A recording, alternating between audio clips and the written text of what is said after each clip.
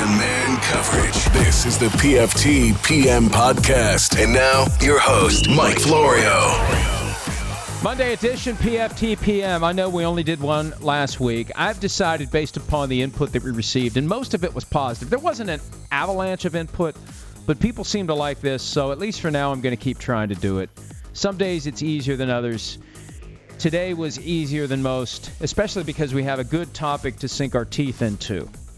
The notion that Tom Brady has had enough of Bill Belichick, and it's Belichick's 66th birthday, and there's been a lot of Belichick talk today. We had a fun PFT Live draft to start the day. Chris Sims and I went round for round with coaches that we would take for one game against Bill Belichick. I'll pose that question to Tom Curran of NBC Sports Boston coming up. Extended discussion with him about his take on Tom Brady at maybe a breaking point, who knows, where he's had enough of grumpy old man Bill Belichick, who is now, as mentioned, 66 years old, and may be coaching for another 15, 20 years. Who knows? Robert Kraft said at the league meetings last year he'd like him to coach into his 80s. For now, he's 66, still going strong. How strong is the relationship between him and Brady? That 27-minute discussion is coming up. That's all I'm going to say about the topic for now. I do have a suggested name for this controversy that I ran by Tom Curran. He laughed, but I think he was laughing politely. Please analyze his laugh. I think he was being sarcastic. He didn't like my idea. The Vikings had an idea as to which of their players who are due for second contracts would get the deal done first. Linebacker Eric Kendricks, 5 years, $50 million. After they've given $84 million over 3 to quarterback Kirk Cousins, the Vikings now have some other business that they have to decide how they're going to take care of it, whether they're going to take care of it. 3 players entering the final year of their rookie deals. Stephon Diggs, he was not a first-round draft pick. He is in the 4th year of a deal that pays him $1.907 million this year. Danielle Hunter, same deal, $1.907 million this year, 4th year of his rookie deal. Are they going to sign either of those guys to long-term contracts? Are they going to let it play out? Have they tried to negotiate, but they've gotten nowhere? Diggs could be looking at a ton of money, especially after Jarvis Landry got $15 million a year from the Browns. Diggs could say, at a minimum, I want $15 million a year, and they've paid Adam Thielen already. Diggs could be tough to do. And then you've got Anthony Barr entering the 5th year of his rookie deal. He's due to make $12.3 million under the 5th-year option.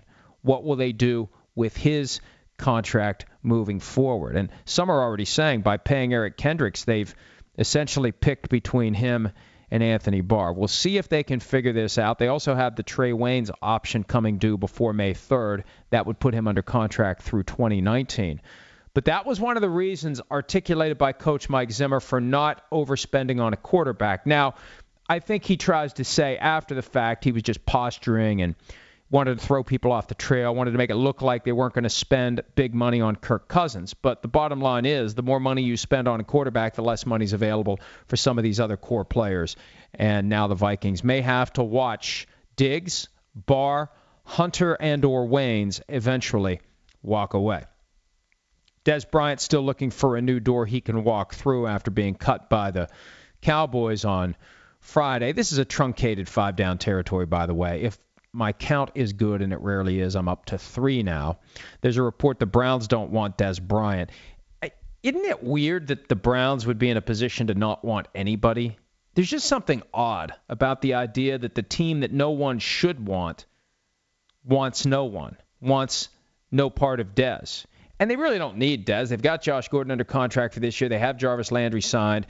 They've got Corey Coleman if he can ever fulfill his full potential.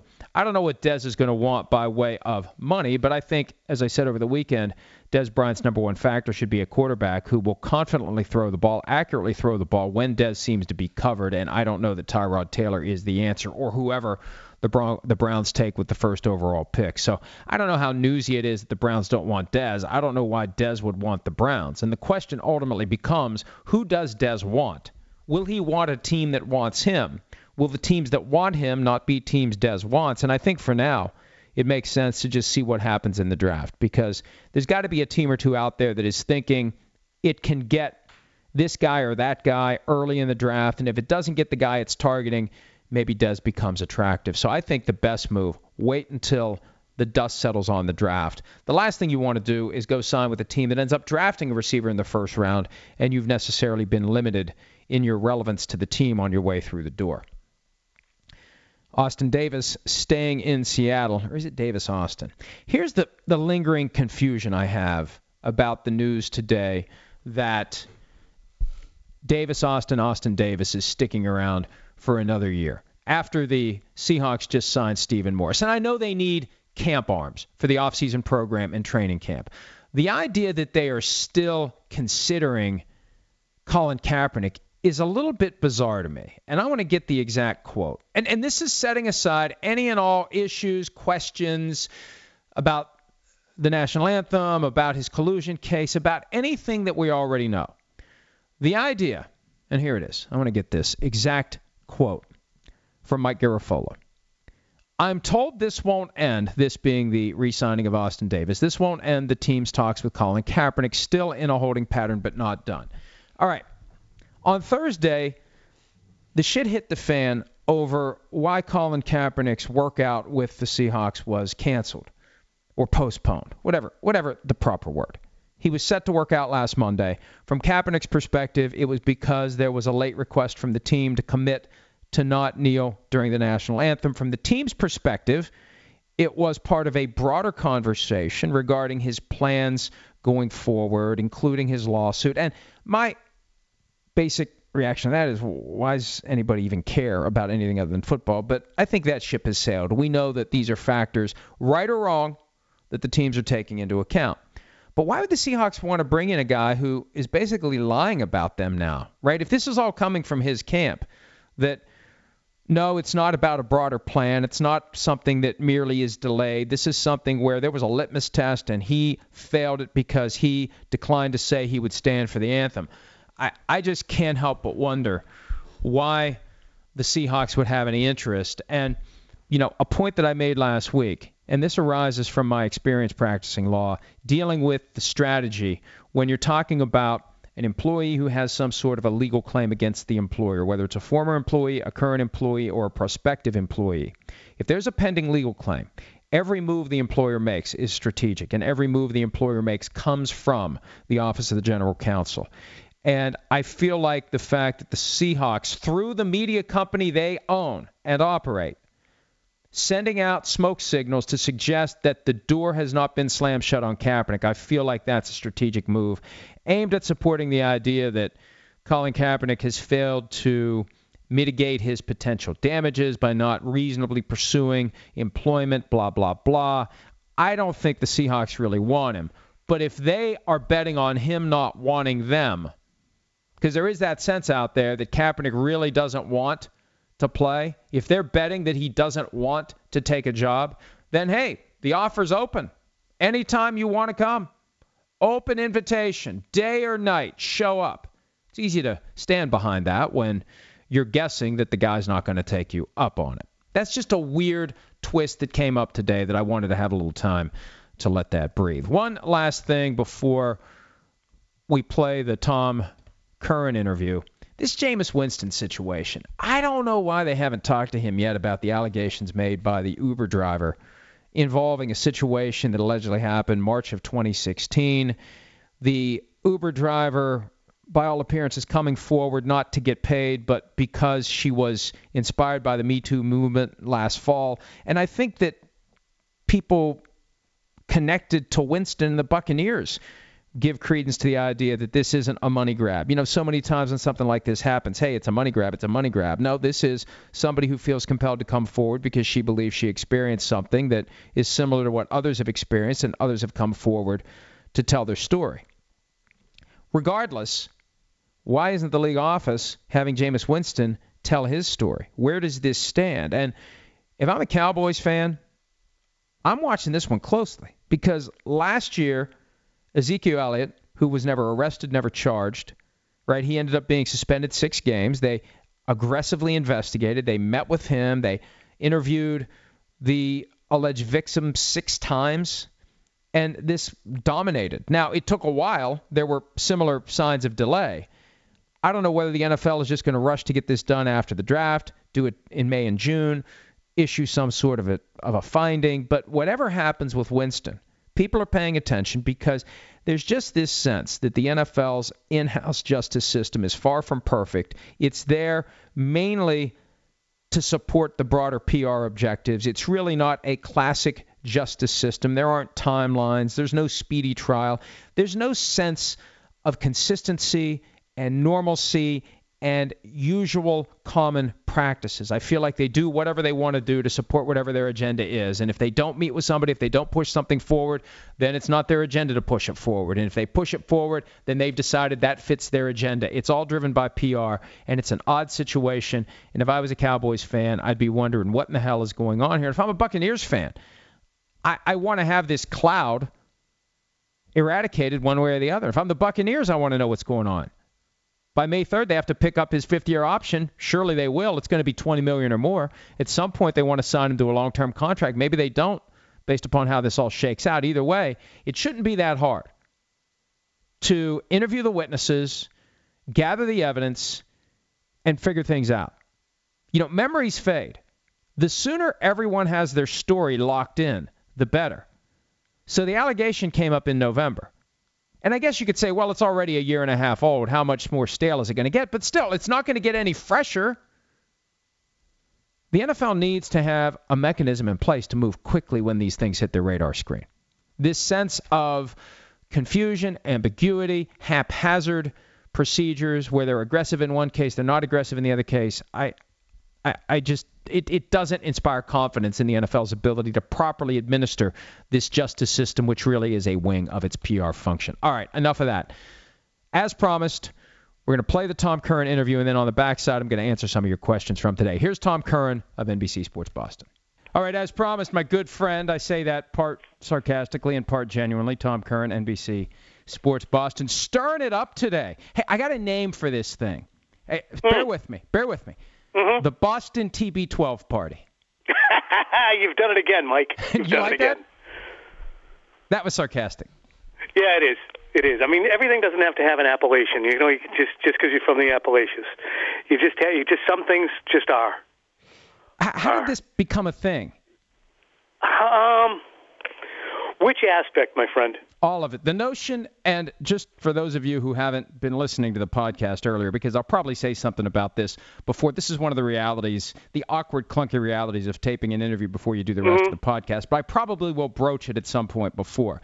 The idea that Tom Brady is leading some sort of a revolt against Bill Belichick, as articulated by you in an excellent column today. Where does this all come from, this idea that after a generation together, Tom Brady has a stick up his ass about Bill Belichick? I think it's the kind of thing that happens over the course of time. 2000 to 2008, 2009, this franchise was very different. You know, it was a nascent franchise, and the leaders at that time were, Bruschi and Vrabel and, Anthony Pleasant, all these different guys. And Brady was more of a guy who wasn't necessarily along for the ride, but he was very much he was a learning player at that time. And he didn't really work hard on the business end of things, and he did all the things that Belichick wanted, which have been really lines of demarcation between the Patriots and the rest of the league. We're going to be a one-voice place. We're going to be, subjugate our own interests, and we're going to do things in a particular way that the rest of the league probably can't match, and we'll have great success because of it. And part of that was, over the course of time, Brady being subservient to that. And he was very good at that.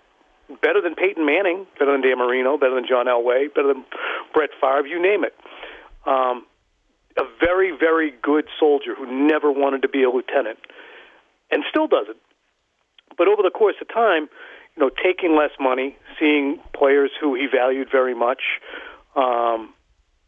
jettisoned or nickel and dimed or who went out the door, along with the team's success, I think started to wear on him, as did Belichick's very present inclination towards negativity. And as the 2010s have worn on, I think Brady has become more and more spiritual, positive, His wife has exercised a lot of influence on him. So has Alex Guerrero, who he's very close with, in the importance of positivity and the importance of lifestyle and life choices. And a lot of those are a complete loggerheads with what Belichick needs to run the team. He goes to the whip. Belichick does. And Brady is not a go-to-the-whip kind of guy. Am I going on too long here? No, this is good. I'm wondering, though, if there was a moment where it snapped for Brady. Like, is there a specific thing we can point to? I think it was probably the drafting of Jimmy Garoppolo. Really? I really think so. When that happened and Bill Belichick on the night of the draft said, we all understand Tom's age and contract situation, that was ringing the alarm that Tom is on borrowed time. This is his successor. And what that did was it lit an immense fire under Brady, who was already, obviously a tremendous player, and said, you know what, F that. That's not going to happen. It's not going to happen on my watch. What happened to Drew Bledsoe, because he fell asleep at the switch and had a family and went through a bunch of offensive coordinators and got a little bit lax about the job, that's not going to happen with me over my dead friggin' body. So he beat back the challenge and he ratcheted up his intensity and he adhered and bought into and strived even harder to be physically superior with all the training and the, go to bed at 8 o'clock, don't drink anything, except for water and, assorted juices. And what has happened? He's absolutely been historic. 2014, that Super Bowl comeback against the Seahawks. 2016, the comeback against Atlanta. No player will ever match that. It's Muhammad Ali, it's Ruthie, and it's all that stuff. Shouldn't he have walked away at that moment, in hindsight? Wouldn't that have been the perfect time to walk away? Yeah, and that's a great question, Mike, but he loves to play so much. He loves the chase, and he loves the competition, and he loves most of his teammates so much. I don't think that he is I think that the part of the reason that we are where we are right now is I think he feels the gap between him at 40 and his teammates, many of whom are between 23 and 26 or 22 and 26, is becoming huge. And it's hard for him to relate, and it's hard for them to relate. So I think that that's part of what's going on now, but it's always been just this incredible passion he's had. He's poured his life into it. And what happened this past year is after winning the 5th Super Bowl, he really made a conscious turn after that. Maybe it was his mother's mortality, maybe it was the historic nature of the win, but as Gotham Chopra told me on a podcast, after years of rebuffing him, Brady finally said, let's get some of this stuff down for history and posterity. And not only that, but they also became more out there with the TB12 stuff, pushing a book, pushing the regimen, pushing all that different stuff. All that stuff runs absolutely, positively, diametrically counter to what Bill Belichick has been all about. And Brady didn't say to anybody, hey, can we do this? Do you don't mind doing this? I think he felt that after 17 years, he'd earned the right to do it on his own way. And I think that the tacit blessings of Robert Kraft would allow him to feel that way. Well, when Gronkowski came back from injury, and he said, you know what, I got to change the way I'm doing things, and he began subscribing to Guerrero's way of doing things, and he said, screw it to the heavyweights that he had grown up with, and he started to see the results. And then finally, when training camp started, and Belichick and Moses Cabrera, the strength coach, couldn't get Gronk to do a squat, and Gronk looked horrible, that's when the flashpoint really started. And I think that the stuff that has grown from that, Brady's trying to start a business, and all of a sudden, the person with whom he's trying to start the business is being somewhat mocked, definitely marginalized, certainly sent away so that he's not treating the rest of the players. But Belichick's not on unsteady ground here, and he didn't do things that were unfounded. He hasn't changed. Brady kind of has. Should he be allowed to? Maybe. Should he be allowed to play by different rules? Maybe. Should he have told the team that by the end of 2017 I might not be sure whether I'm going to play until 45 or not before they traded Jimmy Garoppolo? Maybe. So that's why everybody's got a leg to stand on. Belichick, Brady, Gronkowski, whoever. But what does he want? What does he want? Let's assume that this is all 100% accurate, and I'm not doubting any of it. Okay, I did make the point when I wrote about it at PFT. There's not a lot of hard evidence. You speak authoritatively about Brady leading the pushback, about Brady launching an open revolt.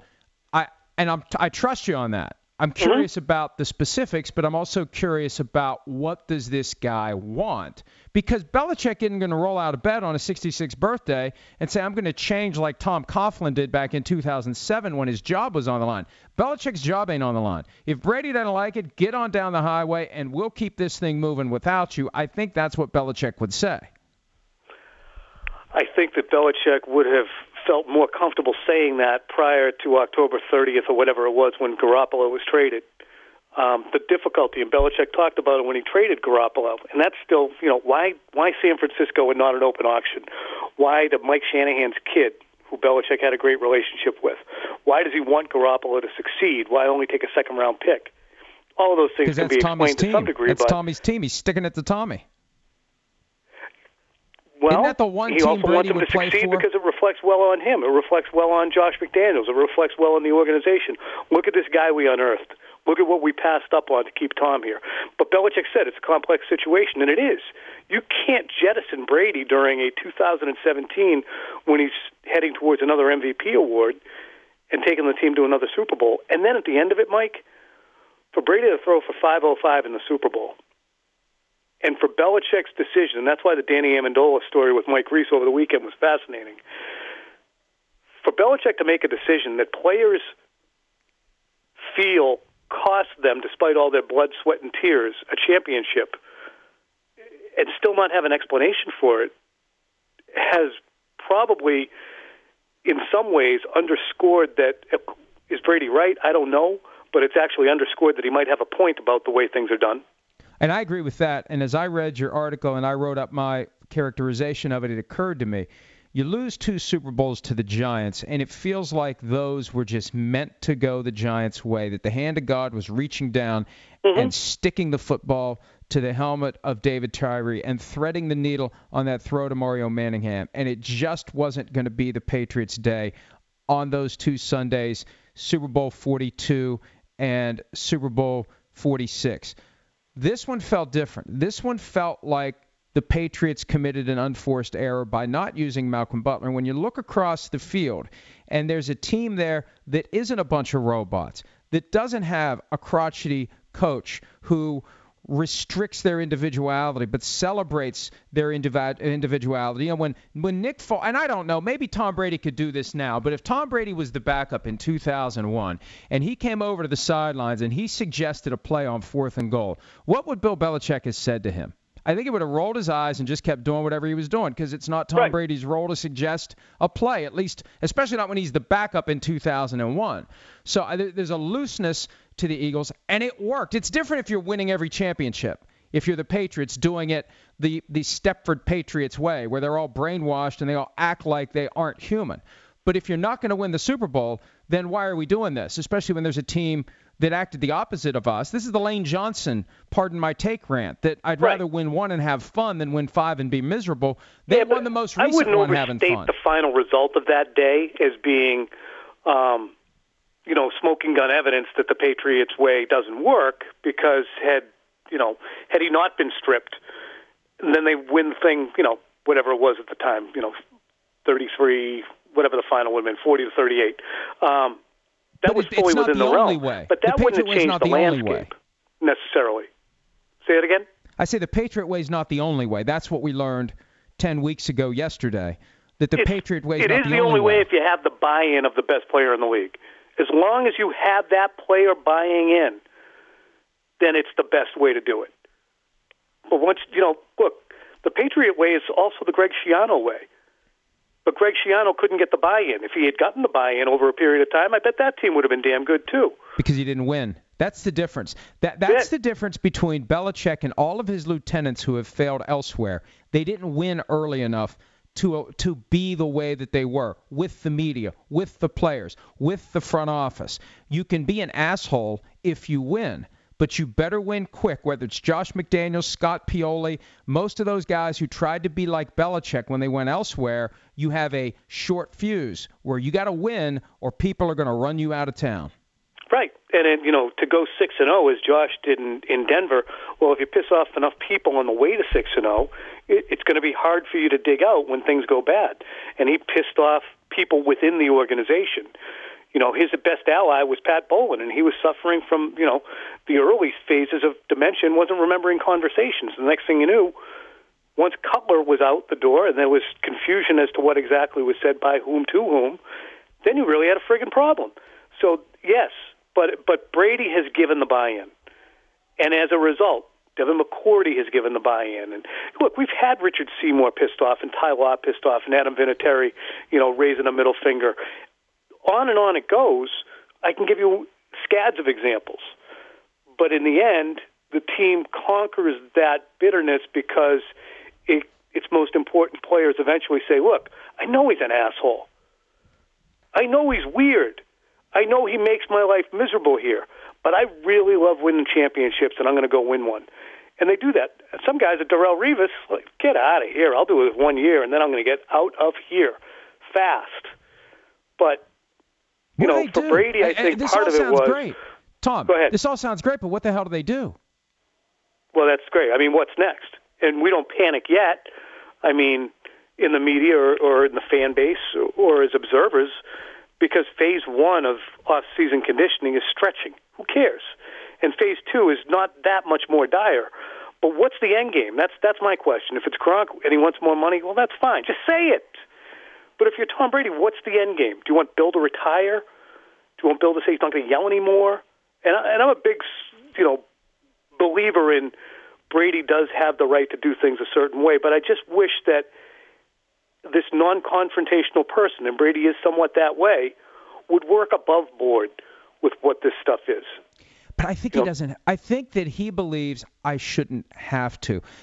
You're exactly right. Right? And last week when Robert Kraft tells Jeff Howe that Tom Brady's contract isn't an issue and we're basically not going to do anything until either side declares it's an issue, he thinks, I believe, I shouldn't have to say it's an issue. It should be obvious when Blake Bortles is making $3 million more this year than I'm making that there's a problem. We're into the placeholder years for my last contract. This was all about spreading out salary cap. You never intended to pay me $15 million in 2018, but I shouldn't have to ask for more. It should be obvious that I should get more.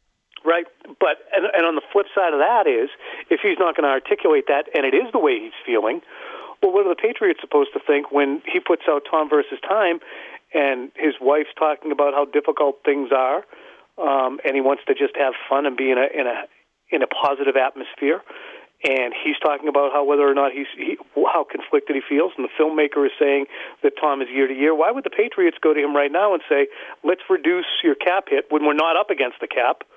In any way, there's no cap. But it's not that, though. It's let's give you a big pile of money. It's not let's reduce your cap hit. Why would they give him a big pile of money if he's going to quit? Because he's earned it. But he's going to quit. Why do it? Why you pay him for longer if he's ambivalent. And there's no bigger Brady, backer than me. Hey, if I was a Patriots fan like you, here's what I'd be concerned about. I'm not a fan. I would be concerned, right, that he's going to pull a Barry Sanders. I'm not saying he's going to. I'm not predicting it, and I think he would piss off a lot of Patriots fans if he did. But if this is all being set up, one brick at a time, to be Belichick's fault, what happens if, in the middle of July, Tom Brady says, you know what, folks, thanks for the memories. I don't want a farewell tour. I don't want one last year. I don't want this season to be all about me. This would have been my last season, but I don't think it's fair to the team, and I don't think it's fair to anyone else for the entire 2018 season to be all about me. So take that, Bill Belichick. Shove it sideways, Roger Goodell. I'm out. I'd worry about that if I was a Patriots fan. Until he's back, until he's playing, until he articulates that he's into it, that's on the table, Mike. Absolutely. People have asked me throughout this offseason, is there any chance? What do you put it at? And I've always given at least a 5% chance that he doesn't play this year. Because he keeps the door open. But think about it. As there's more and more evidence that Brady has changed and he's had enough of the Patriot way, he's had enough of the curmudgeonly Bill Belichick, it does start to mount. This vibe starts to grow, and it began with the Seth Wickersham article that most people brushed off, including me. Now it's starting to gain some momentum. Your piece today, I think, is yet another brick in that wall, and at some point, if Brady would walk, I don't think he would be reviled by the fans. How could they be mad at a guy who's gotten to a point where he genuinely looks in the mirror and says, I can't do this anymore. I can't do this. I can't buy into this anymore. And my story predated Seth's initially by about a week, that people were starting to grab their coats and head for the door. I got that sense earlier than Seth's story. His was much more, I guess, his was sexier than mine, no doubt. But there were people telling me, look, it's changed around here. I don't know how much longer we're going to be keeping this together. There was an end of days feeling to it in November. But what people here in Boston and New England at large would have an issue with would be the bait and switch that Tom may be engaging in with, I'm going to play until I'm 45, and then the next thing you know, after Garoppolo's traded, maybe I don't feel like 45 as much as I did. Maybe I'm just going to go year to year. So that irritates people, and I think that when we talked, you asked me what was the flashpoint, what was the initial aspect of this. Would Brady be in some way exacting a level of revenge for the drafting of Garoppolo by doing it this way? Yes. It's revenge. I agree. It's revenge on the Patriots. It's revenge on the league. Just think, they're going to announce the schedule, and there's going to be 5 Patriots primetime games at a minimum. The Patriots all of a sudden get a hell of a lot less sexy if Brian Hoyer's the starting quarterback, and they're grooming whoever Bill Belichick has to take with the 23rd or the 31st overall pick. Yep. And it's funny, when I read your headline to the rewrite, and I never have a problem. I always appreciate any time that you take a story. And I did. I used the words open revolt. Just I want to try and articulate better why I chose those words. And it's because it's linked to the battle lines drawn, in my estimation, between Belichick and the strength coaches and Alex Guerrero and Brady. And over the past week, we've seen Julian Edelman put up on Instagram Alex Guerrero working on his knee area and saying, pliability means ability, But that goes out to 1 million people. Meanwhile, we have Gronk has throughout this off season been putting that ridiculous hashtag, bands will make her dance or whatever. Who the hell knows what it is? But he continues to stress how important the Guerrero aspect is. With Jeff Darlington throwing out there today from ESPN, and Jeff is, well acquainted with Chopra, and I think he's well acquainted with Alex too, putting out there that, he is going to be in a situation where Brady might not be involved in any of the off-season activities, or very few of them, so he spends time with his family and does stuff with Alex. All of this stuff leads back to this dominion that Brady and Alex have begun. So that's where I see a quote-unquote revolt. But once Brady starts saying, I'm not down with this anymore, it emboldens other players to say the same. So that's why I characterized it as that. And it makes sense. But, it's a jarring word, and I think that this has given some context to it. And I feel like that little blip that I had on the edge of the radar screen, the things Patriots fans worry about at night, right? I think I'm moving that a little bit closer to the middle. I think I think that it's beeping a little more brightly, and it's moving a little more closely to the heart of the Patriots' worry radar screen, because I'm starting to think there's a chance that Brady realizes at some point between now and July, this just isn't sustainable, and if this is going to be my last year, I don't want it to be my last year. I don't want that last year treatment. I don't want the Derek Jeter praise. That's not what I'm comfortable with. It's not going to end well. Let's just call it and let's just move on. I still think it's a long shot relative to other outcomes, but that's the only way that I see this thing resolving in a way that gives him what he wants. What he wants, I think, is to be free from Belichick, if all this stuff is accurate. And they're never going to trade him, and I don't think that necessarily he wants to be traded. Does he want to outlast Bill? Is that part of the reason Josh McDaniels is here? Does he want to outlast Bill? And he sees, but I don't know necessarily that Josh is, a picnic. compared to Belichick. And what's he going to do? He's going to go to Robert Kraft at some point between now and start a training camp and say, hey, basically it's him or Belichick, or it's one of us, one of us stays and one of us goes? No, I can't imagine him doing that. I think the likelihood is they find some kind of uneasy truce. I mean, when you look at Belichick, here's what's interesting, Mike, is think about it. Since the owners' meetings, when he met, kind of impromptu with the New England media on Sunday afternoon, which he's never done, wasn't really, he was pleasant but not enlightening. And then last week, Nick Caserio, since 2010, has done every single pre-draft press conference. But this year, Belichick did it. So is he changed? And he was terrific. He spent 9 minutes in a soliloquy at the beginning, and then he answered a lot of questions. Nothing about Brady, and he alluded to the fact that there would be guys who were not going to be at the off-season training. But is he doing things differently? Why is Bill doing these things? I don't know yet if I have an answer. But if Tom just wants a thaw, if everybody just wants to sit there and sip some Malbec or whatever people drink and talk about things in Kraft's backyard around an open fire, then go do it. And then, go play the season. But there's got to be some common ground. That whole two Bills thing that came out, you watched that, right? Yes. All right. Is that not the perfect precursor to what's going on here? We're going to be 15 years down the road, and unfortunately, by that time, Belichick's going to be, Belichick's older. You don't want to wait 20 years when Belichick's 86 years old and then say, oh, well, we really screwed this up. I wish it didn't go that way. So he may still be coaching then. Robert Kraft told me last year he wants him to be like Warren Buffett and Rupert Murdoch and coach into his 80s. And I asked Pete Carroll, he said, why stop there? Wouldn't that be something? Wouldn't that be something if 20 years from now they're both still coaching? That would be. Both. I can't imagine Bill doing anything else. I ever covered. I can't imagine Bill Belichick doing anything else. Hey, before I let you go, that leads me to a question that we had today on PFT Live. We did a draft of the guys we would want for one game to go against Bill Belichick. If you could pick one coach to face Bill Belichick for one game, one coach for that game, who would it be? Everybody already said Coughlin, right? Yeah, that was my first pick. Yeah, Coughlin or Mike Shanahan. Shanahan did not come up, and Shanahan could have come up and should have come up because Shanahan did well against Belichick. Yes.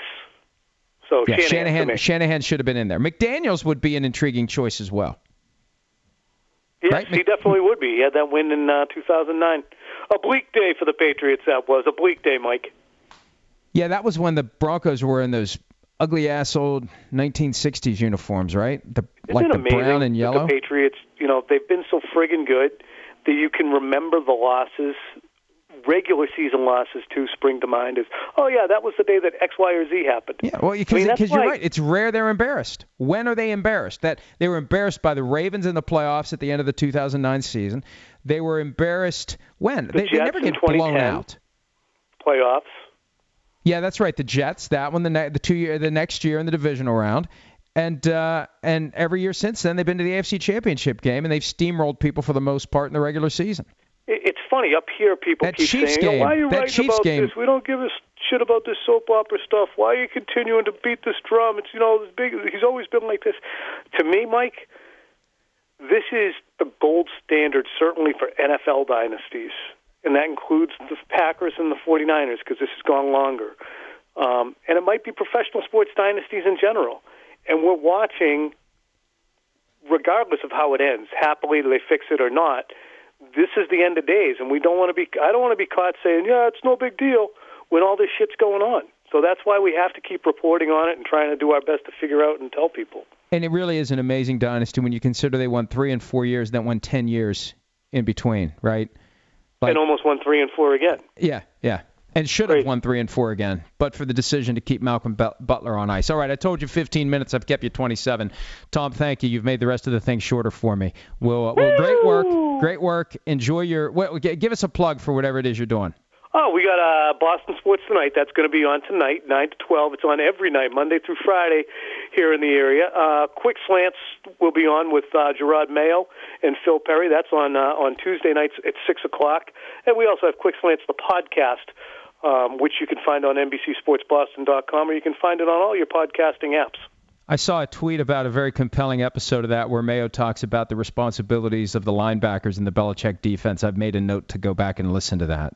Mayo's really, really, really good.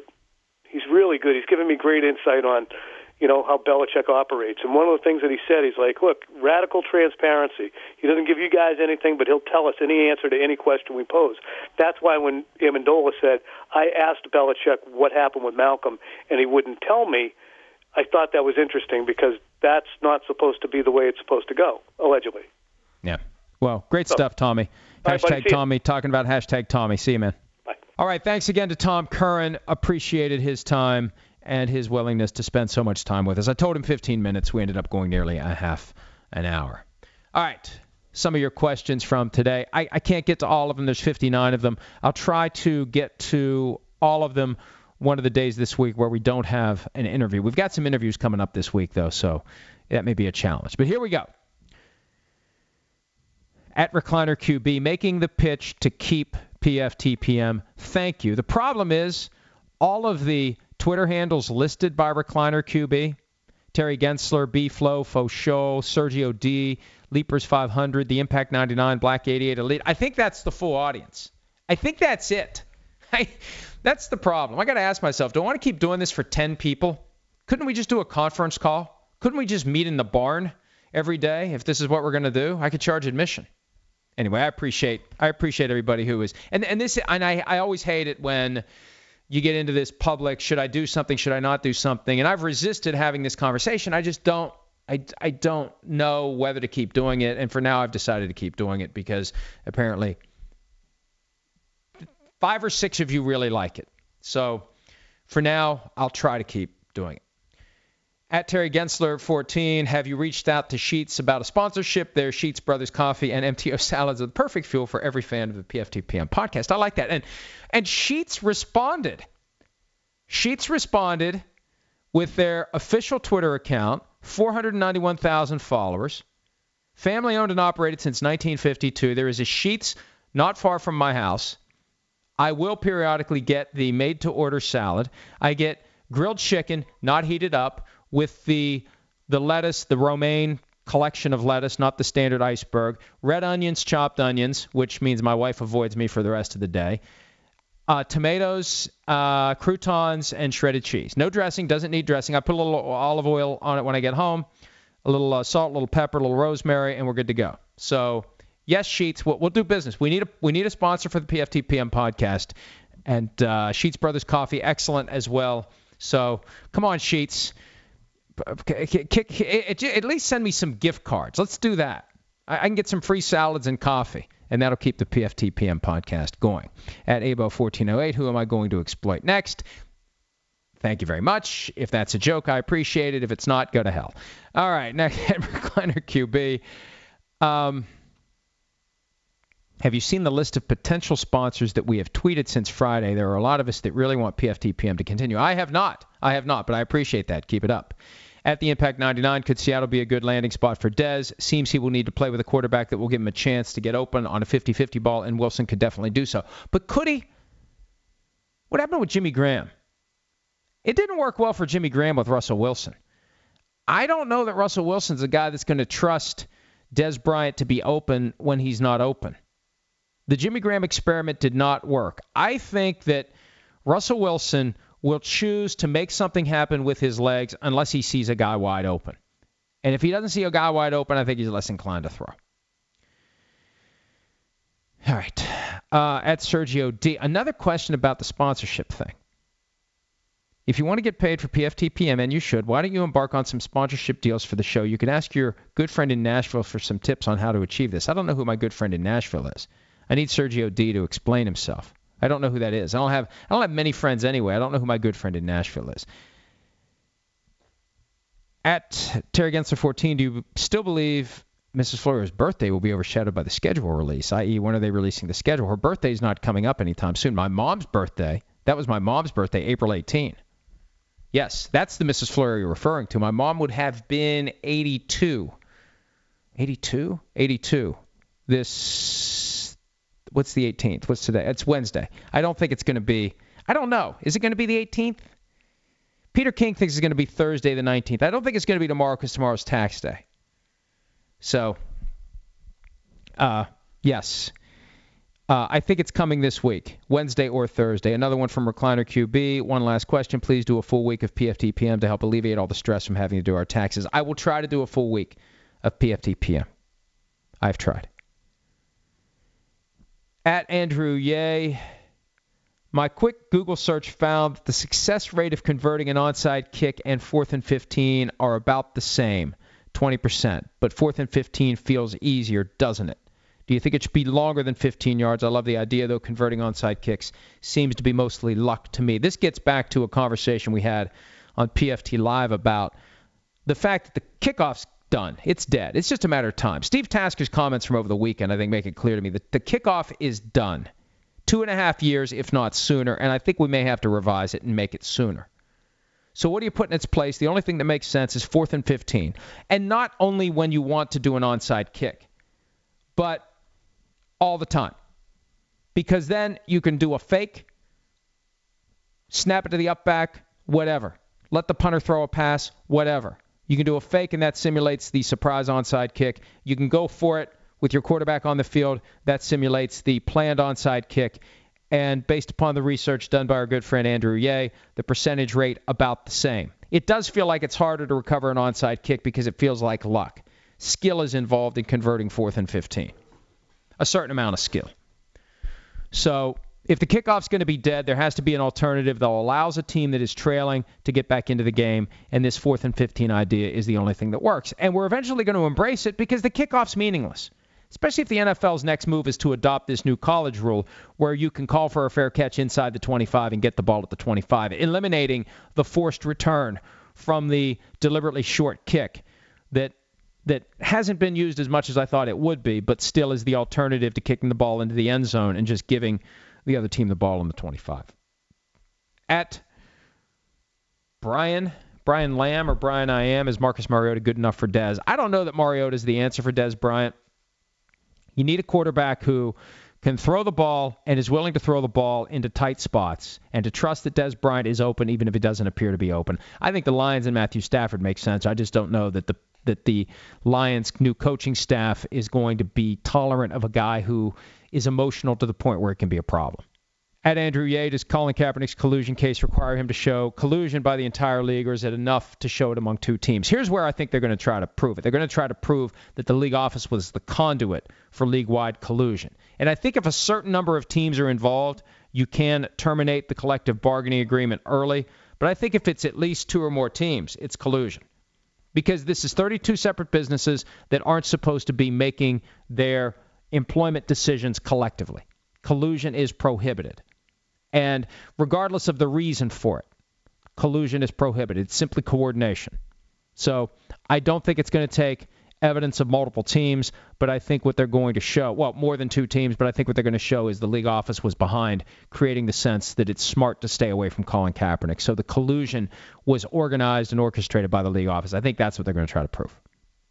At Jason Schender, how do you familiarize yourself with draft prospects? Do you watch film, or do you rely solely on the opinions of people you trust? I rely on the opinions of people I trust, in part because I think it's a waste of time to try to master these prospects prior to the draft.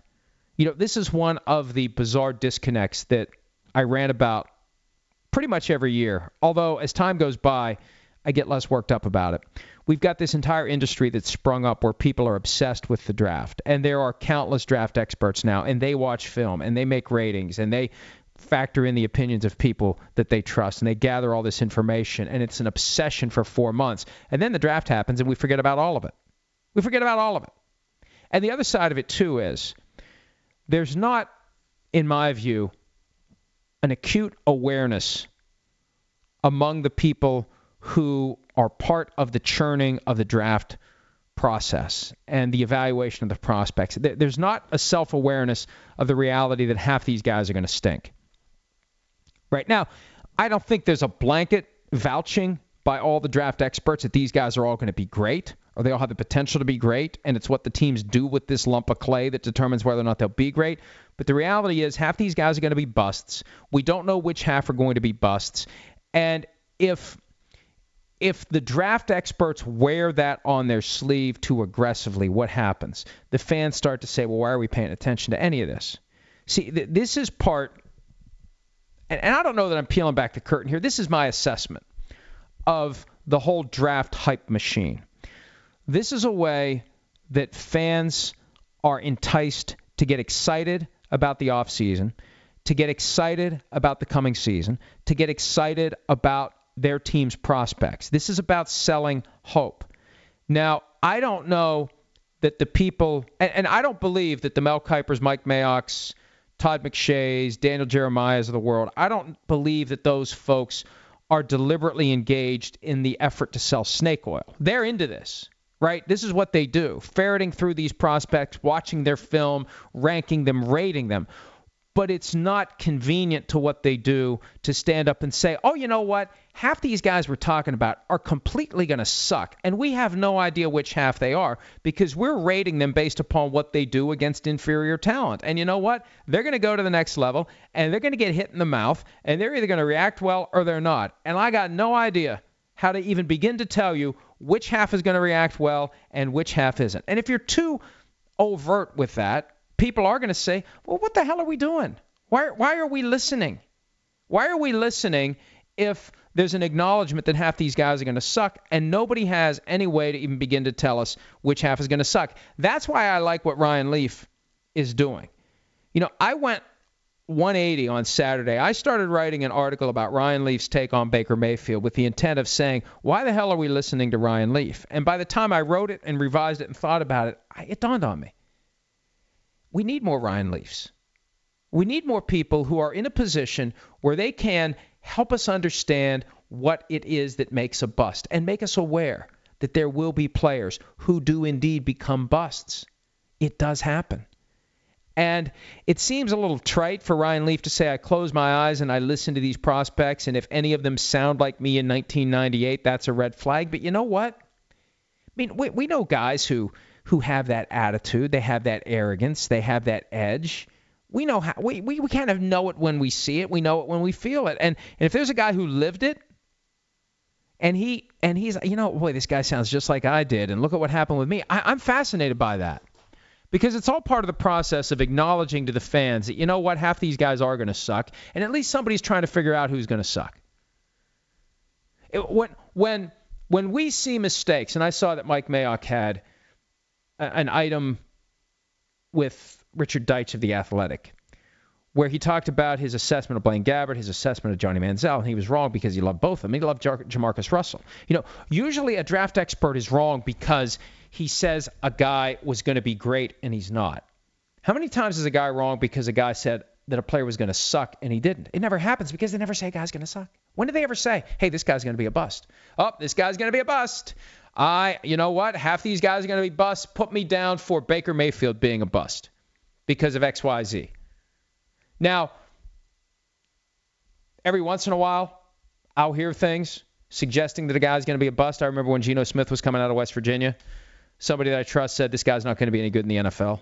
And he ended up falling a lot farther than many expected, maybe because a lot of people realized he wasn't going to be all that good.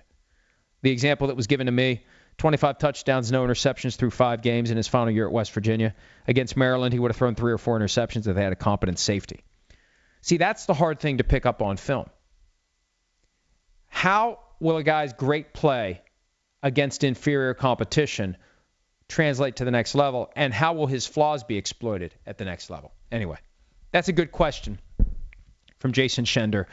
And I don't. And here's the thing: when what I do is assimilate reports, analyze reports, harvest hard news, I don't have the time or the inclination to just watch film, because the time that it takes to watch film, and I'm confident that if I put the time and the effort into it, and I worked with somebody that I trusted, I would figure out how to, analyze what these guys do. But what's the point? Half these guys are going to suck. And not even the best of the best draft experts can even begin to tell us with any regularity or reliability which guys are going to suck. All right. Here we go. More of our friends who are trying to help us get sponsors for the PFT PM podcast. I appreciate that. At BFlofo Show says the closer we get to the draft, the more I'm thinking we only get one franchise-worthy quarterback. Which quarterback do you think will be starting in the NFL in 5 years? I don't know. 1999, 5 quarterbacks taken in round 1. Donovan McNabb, the only one that turned out to be great. Dante Culpepper may have had a similar career but for injuries. He had a great 2004 season. McNabb was clearly the best. Culpepper was good to above average. And then Cade McNown, Achilles Smith, and Tim Couch. Bust. So I don't know. Is 1.5? Is that a fair over-under for the franchise quarterbacks in this draft class? I'd say of the 5, Josh Rosen, because I think the knocks on Josh Rosen are completely unrelated to his ability. You got people who are freaked out because he doesn't say all the right things and do all the right things. Well, all right, he may not love football. All right, well, if he does, he's got the potential to be the best. So if I had to pick one of the 5, I'd say him. And watch, I'll be flat out wrong. What else do we have here?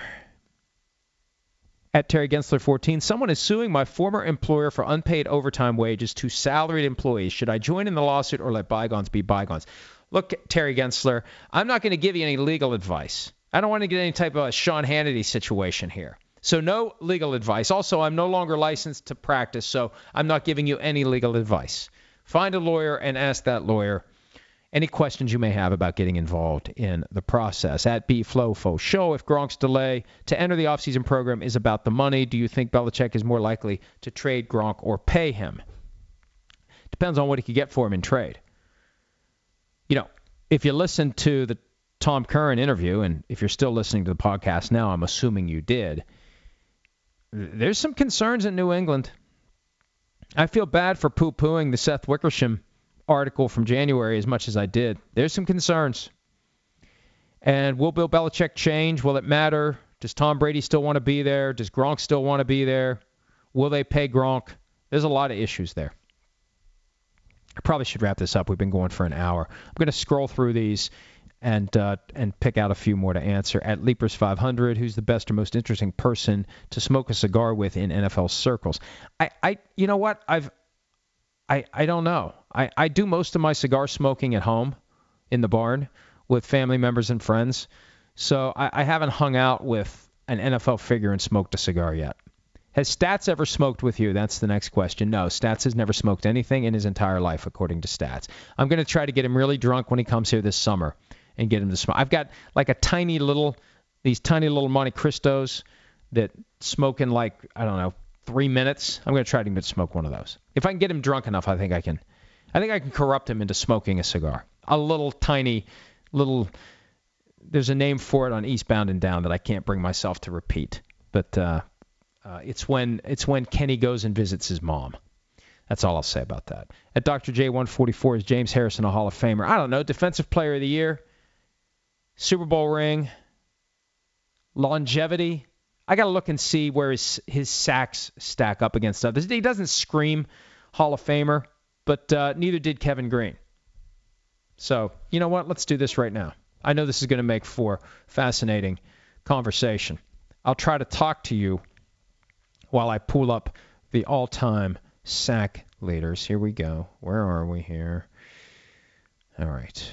Of course, it's not coming up easily. ProFootballReference.com has all of this stuff readily available, and I'm trying to get it to, of course it's not. Here we go. That's not doing it. Let me just see how many sacks James Harrison has. James Harrison has career sacks. He only has 84.5 career sacks? That's not nearly enough to make it to the Hall of Fame. How can he only have 84.5 career sacks? He had 16 in 2008. He only has 84.5 career sacks. That's not Hall of Fame numbers. I don't think that's Hall of Fame numbers. I think you need at least triple digits. Kevin Greene had, come on, Internet. Kevin Greene had 160? Yeah. James Harrison's not a Hall of Famer. And I hate to pin it all on sacks, but that's your primary value as a pass rusher. And if you only have 84.5 career sacks, I don't think that gets it done. All right, let's see what else we got here. Probably should wrap this thing up.